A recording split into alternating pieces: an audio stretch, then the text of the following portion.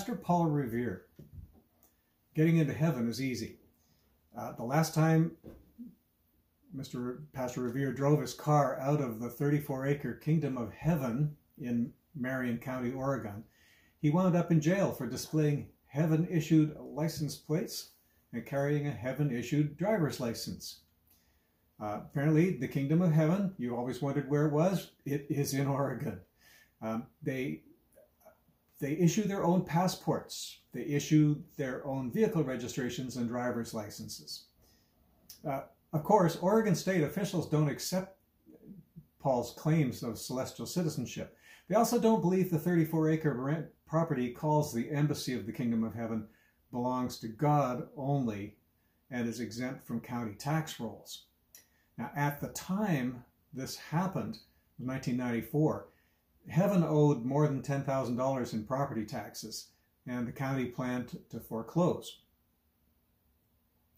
The kingdom of heaven is not of this world, Revere said in response. The county has declared war on the saints. Pastor Revere, formerly known as Craig Fleshman, he's leader of the church, and he's a former Oregon Department of Transport employee. He said it's impossible to serve both God and the state. And he and his followers renounced their worldly identities and functioned solely as citizens of heaven, Oregon. He has a couple of hundred followers, but only 5 of them actually live on the property. Revere, his wife, his daughters, and a scholar just named Abraham. We're an earthly kingdom, Revere said. Jesus has established his government on earth, just as it is in heaven, and, he added, there are no taxes in heaven. Jesus did not pay taxes, he claims. My rule is simple. Love God, love neighbor. I don't need 10 books of Oregon statutes to tell me how to live. Now, that being said, he also believed that the state was the Antichrist and that the courts are the halls of Satan. He said, there's a reason why everyone has an attorney and why the judge wears a black robe. It is part of their satanic worship. Well, eventually the land was seized and was sold at auction.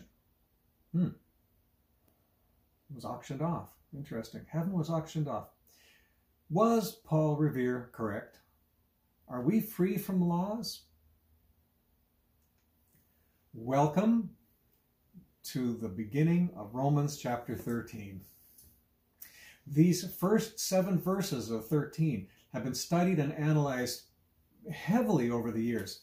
A lot of the interpretation has been basically attempts to avoid what the passage seems to be saying plainly at first sight. We're done with chapter 12. In chapter 12, Paul gave us a guide for how to live for God and with those people around us. Now, here in chapter 13, he talks about how the Christian, with a renewed mind, is to live in society. Not only does he say that we should obey the laws of the land, but he says obey even when those laws don't make sense. Ah, no controversy here, is there? Let's pray as we take a closer look. We want to see how this fits with what we know from the rest of God's Word. Let's pray.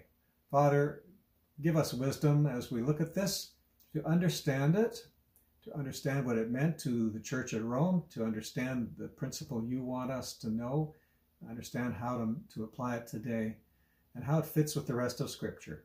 We pray, Lord, and ask this in the name of Jesus. Amen.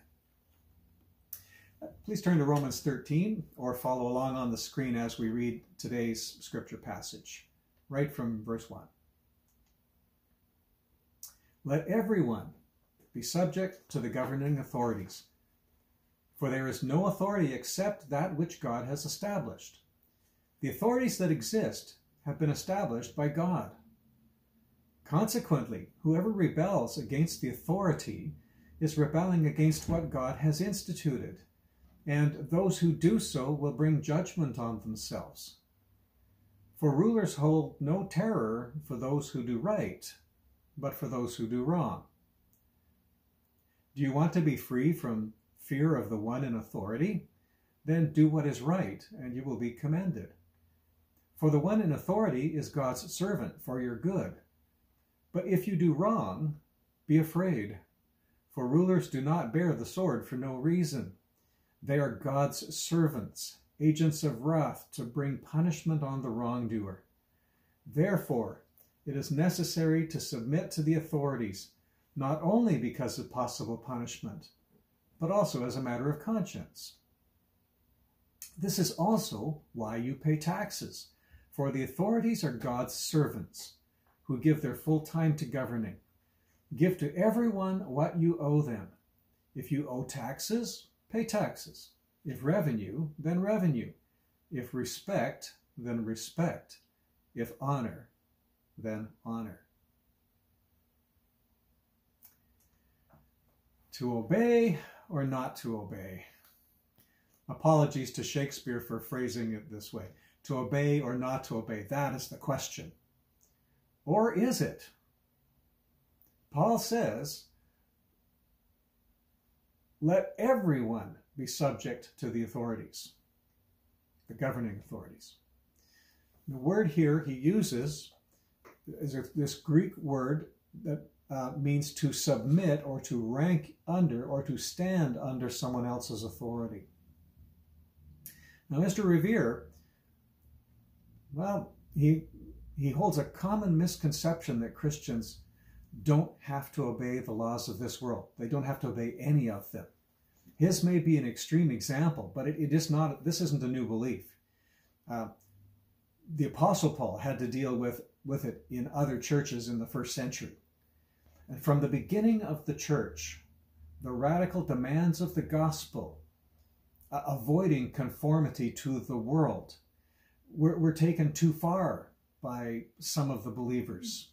They were just overly enthusiastic in their joy and in their fervor. They thought the coming of the new age with Christ meant that everything in the world was under judgment, and because of that was to be avoided by truly spiritual Christians. Some went as far as avoiding marriage, because that was a human institution, or even sex, because that was considered worldly, or obeying government of any kind. And Christians, as a result, were accused of being antinomian. That's a word that literally translates literally as against law, antinomia. Little context here. Paul wrote the letter to Rome in the first century, in the 50s. It was written around AD 57.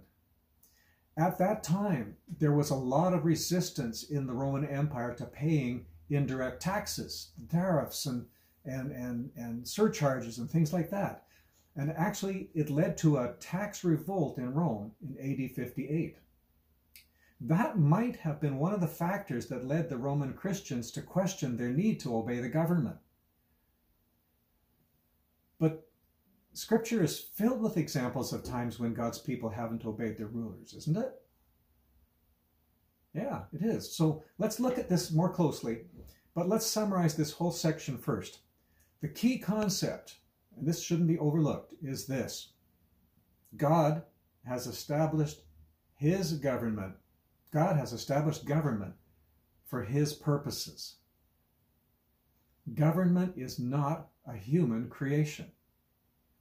Everyone is to be subject to the governing authorities. Well, how does this work? And are we supposed to be subject to them in everything? And who are these governing authorities? What does he mean by that term? The short answer is anyone who represents the power of the state, whether it's a local official, right up to and including the prime minister, or in the Romans' case, the emperor. It might help us to understand what to be subject means. To be subject means that as followers of Jesus, we recognize that we stand under government because God has established it as the way to keep order in the world. Paul says God established every authority that exists. So this isn't a new idea, though. It isn't Paul's idea. There are lots of examples in the Bible. The Old Testament, Daniel, the prophet, told King Nebuchadnezzar, the Most High is sovereign over all kingdoms on earth and gives them to anyone he wishes and sets over them the lowliest of people.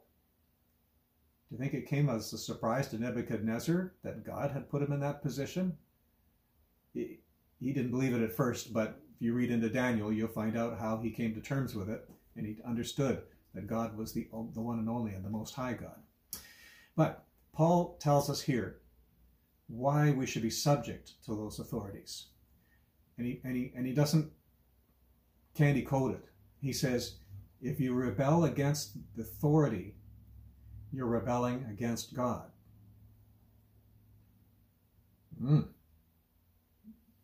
One of the purposes of secular government is to act as God's servant in rewarding good and punishing evil. And so we are supposed to respect government authorities because they're God's servants.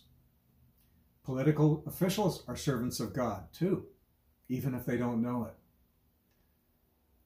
And they have the right to punish wrongdoers.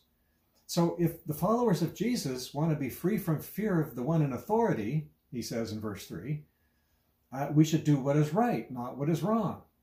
Right?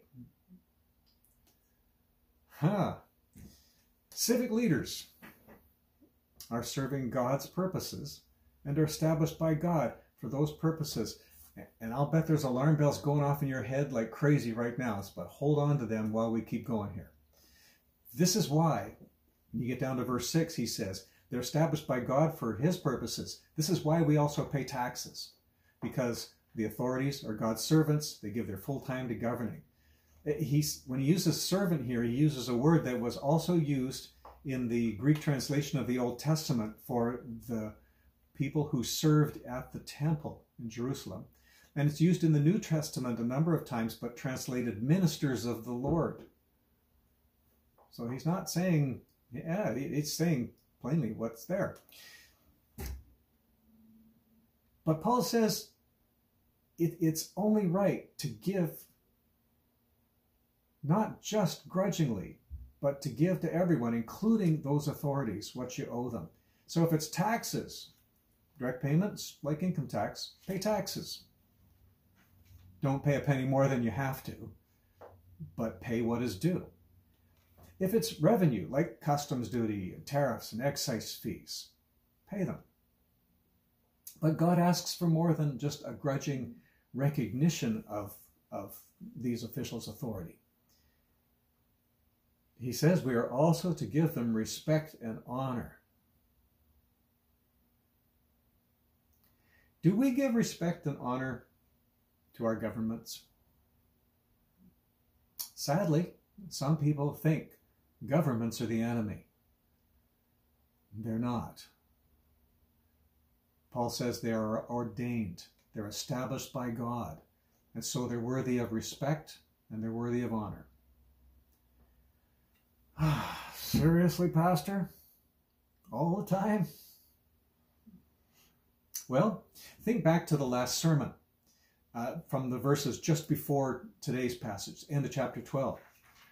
Paul told us that we were to try to live at peace with everyone as much as it is up to us. And we learned also there that it's easy to love your friends, but Jesus says even to love our enemies. Question then, is the government our enemy? And Paul's answer is no.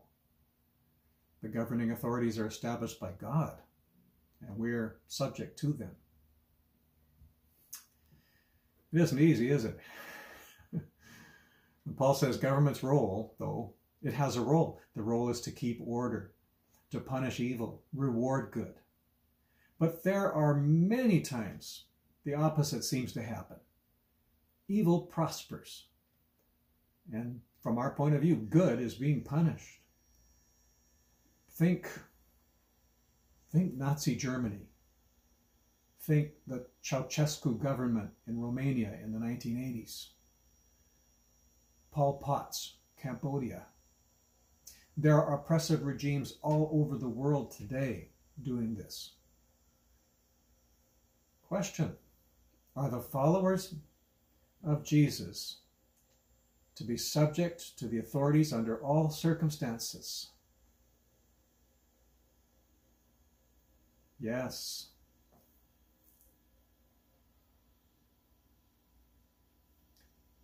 Follow-up question: are we to obey them in all things? No.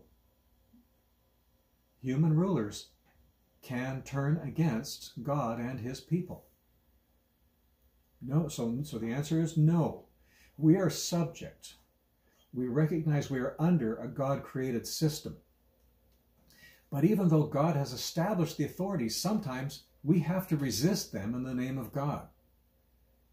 Romans 13 only gives us one side of the argument. It doesn't speak to the question of what do we do if the government is against God. For that, we have to go to other scriptures. And there are numerous examples of people, of those who refuse to obey. We're just going to look at 3 right here. Daniel chapter 3. King Nebuchadnezzar was tricked into issuing an edict that the people could only worship him and no other god or no other thing. Daniel resisted. He bowed down to the Lord in his window where he could be seen, where everyone could see what he was doing. And he resisted. In the 2nd century BC, a Seleucid emperor, Antiochus IV, tried to eradicate the Jewish faith by outlawing Torah, by forbidding circumcision, and by stopping the temple sacrifices. He even desecrated the altar of the temple by sacrificing unclean animals on it. A group called the Maccabees, led by 2 brothers, began a guerrilla war against him, against this Antiochus. The record isn't found in the Bible, but it is found in books called the Apocrypha, which were books written between the Old Testament and the New Testament writings. 3rd example, Acts chapter 4, the apostles. When they were ordered not to preach in the name of Jesus, they boldly told the Sanhedrin leaders, which is right in God's eyes, to listen to you or to him, Jesus?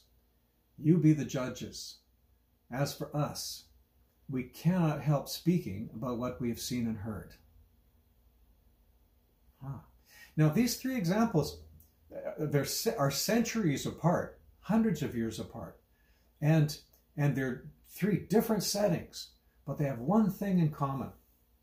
They're all examples of rulers, governing authorities, operating in ways not in line with God's principles. Whether it was Daniel, the Maccabeans, or the apostles, they were right to refuse to follow those edicts. So, putting this into practice, what does this actually mean to us today? The great question for us is how to apply this in our modern setting. What does it mean for us today? Most of the other Bible translations, we're using New International Version here. Most of the other modern translations use the word to submit, where the NIV says to be subject to. And it's usually true that submission is often expressed by obedience. But submission is a broader term. Submission recognizes that God has placed certain institutions or people over us, and they have the right to our respect.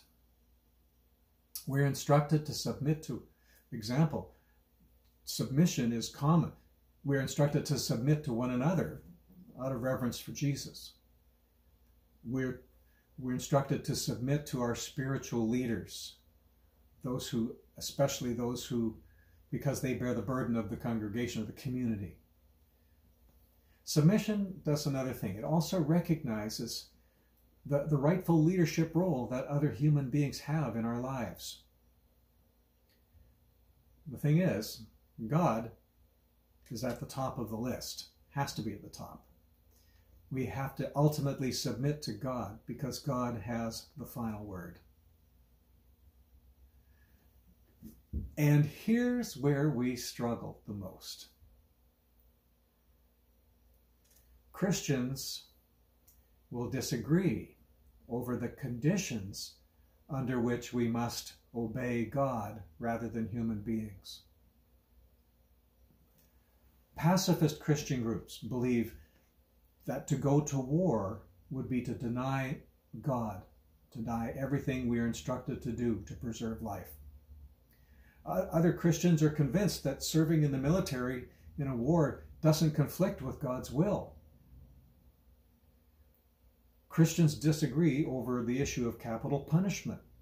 Some feel it's always wrong, but others say it is warranted by Scripture. So ultimately, we have to come to these decisions on the whole Word of God, not just on an isolated text or one part of one text. Paul knew there were going to be disagreements over issues in the church family in Rome. And in a couple more weeks, we're going to see him speak more fully on that. He's going to develop this theme. And the topic then is going to be what one person's faith allows them to do and what another person's faith does not. That's chapter 14. So that's a couple weeks from now. But one thing is clear, though. For the most part, we are to be subject to government. So, pay your taxes. Follow traffic regulations, including speeding. Follow health guidelines. Give what is due, whether it's revenue, respect, or honor. Those who govern are worthy of respect and honor because they're established by God. The greater concern in this discussion, really, the real application, I think, for us, is we have to answer how we treat our brothers and sisters who we love when we disagree on these things. Do we have grace in the way we treat them? How about in the way we talk about them? Can we disagree, but do it in a loving manner and take the high road? In other words, refuse to trash talk them?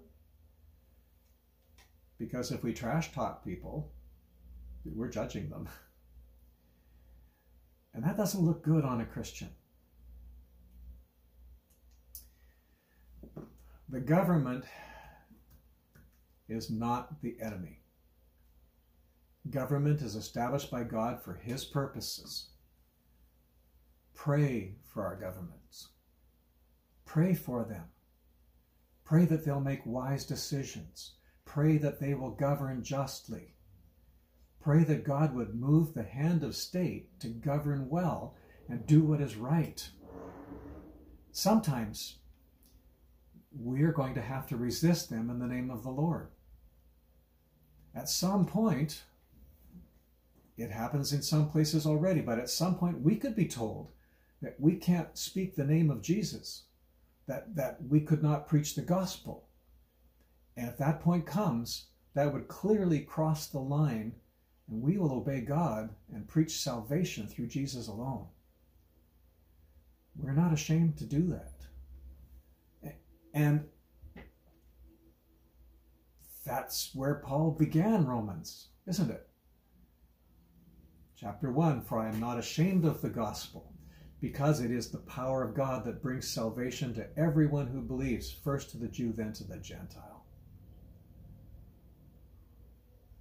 So, how do we treat them? Honor where honor is due. Respect where respect is due. Clear command of Scripture, and they say the opposite, we go with God. Let's pray. Lord, if we took this passage alone without the rest of Scripture, it would be challenging, very challenging, because it would seem clear-cut that in all circumstances we obey you. But when we understand it in in balance with the rest of the scriptures. We recognize that you are the ultimate authority. You are the one we are to serve, and we will gladly serve those authorities that you have put in place, provided they do not counter your clear command to go and make disciples, to gather together, and to hold you up as the only way for salvation. And so, Jesus, we thank you for Paul. We thank you for keeping the scriptures and saying through your apostles and writers like Paul and the others what you wanted preserved. But Lord, give us wisdom, and Lord, give us mercy and grace as we, even with our dear brothers and sisters, will sometimes come to a place where we disagree on how this is to be applied. But may we not disagree on the basics, Lord. But when we do come to a place where we must disagree or agree to disagree, give us grace so that we can continue to love each other and maintain the unity of the Spirit in your church. That is our prayer today, Lord. We pray it in the name of Jesus, our Savior. Amen. So, God bless you. Not the easiest one to live out, is it? But I trust that in the coming weeks, this will sink in, and we'll get a good grip on how to do this. So have a great week. See you next time.